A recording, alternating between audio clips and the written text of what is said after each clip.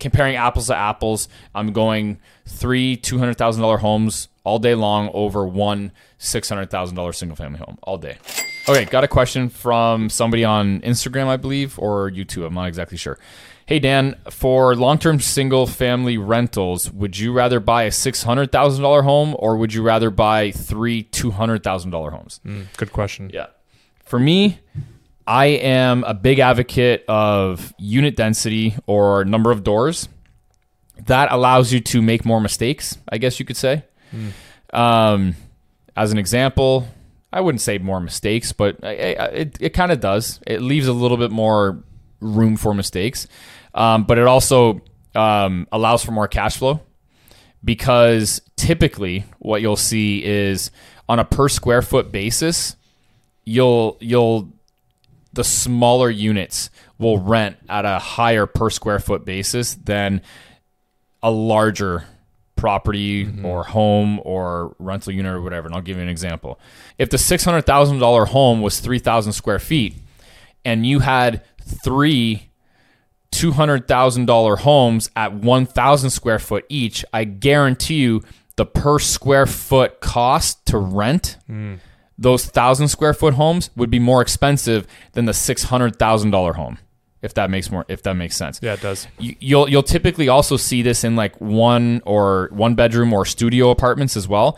They'll typically rent for a higher square foot price than a 2 or a 3. Now, I'm not advocating buying 1 bed or studio apartments over a 2 or 3 bed, unit. Typically you like a unit mix, and I personally like 2 bed the best. And maybe even 3. Probably because it has that nice mix of, because with studios, you probably have a much higher turnover, right? You do, yeah. Because typically people aren't going to be living, for the most part, 10 plus years in one of these things. No. But also at the same time, the number of people that are looking for a 4-bedroom condo 4-bed, yeah. are also very low. 4-bed is a stretch. The butter zone, I would say, is about a 2-bed. I don't mind 1-beds in senior communities. You have a lot of,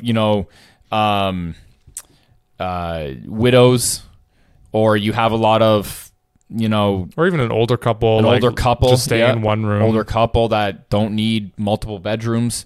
Yeah. So you'll see a lot of that. That's where I don't mind the 1-beds. But you'll typically see on the smaller units, or even a small square footage unit, they'll typically rent for a higher per square foot basis. So what you want, so the reason why I would want that is because a typical higher per square foot lease rate would command more cash flow. If you have more cash flow, you have more income, yada yada yada. Also, like I was saying, you have a few months where you have no tenants in a $600,000 home. You have one.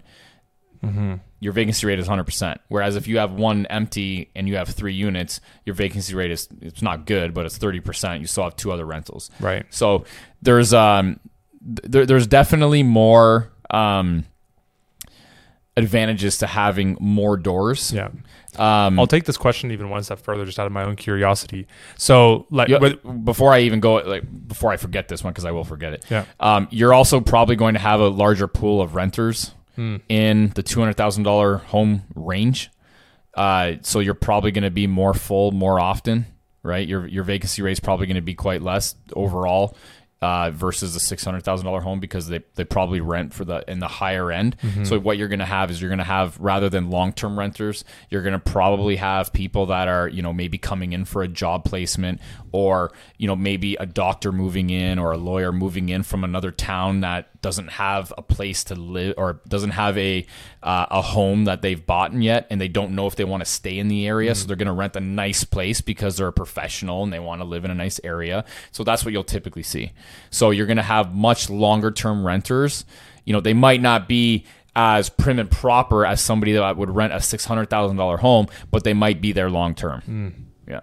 So yeah, my question would be then, so I would also then assume that you would take 3 homes at $200,000 over 2 homes at $300,000 for the same logic. You would take 3 $200,000 homes over 2 $300,000 homes. Yeah, I would. Yeah, and that also depends on the area, right? Yeah. Like for example, if you can't get, now this is all totally subjective based on location.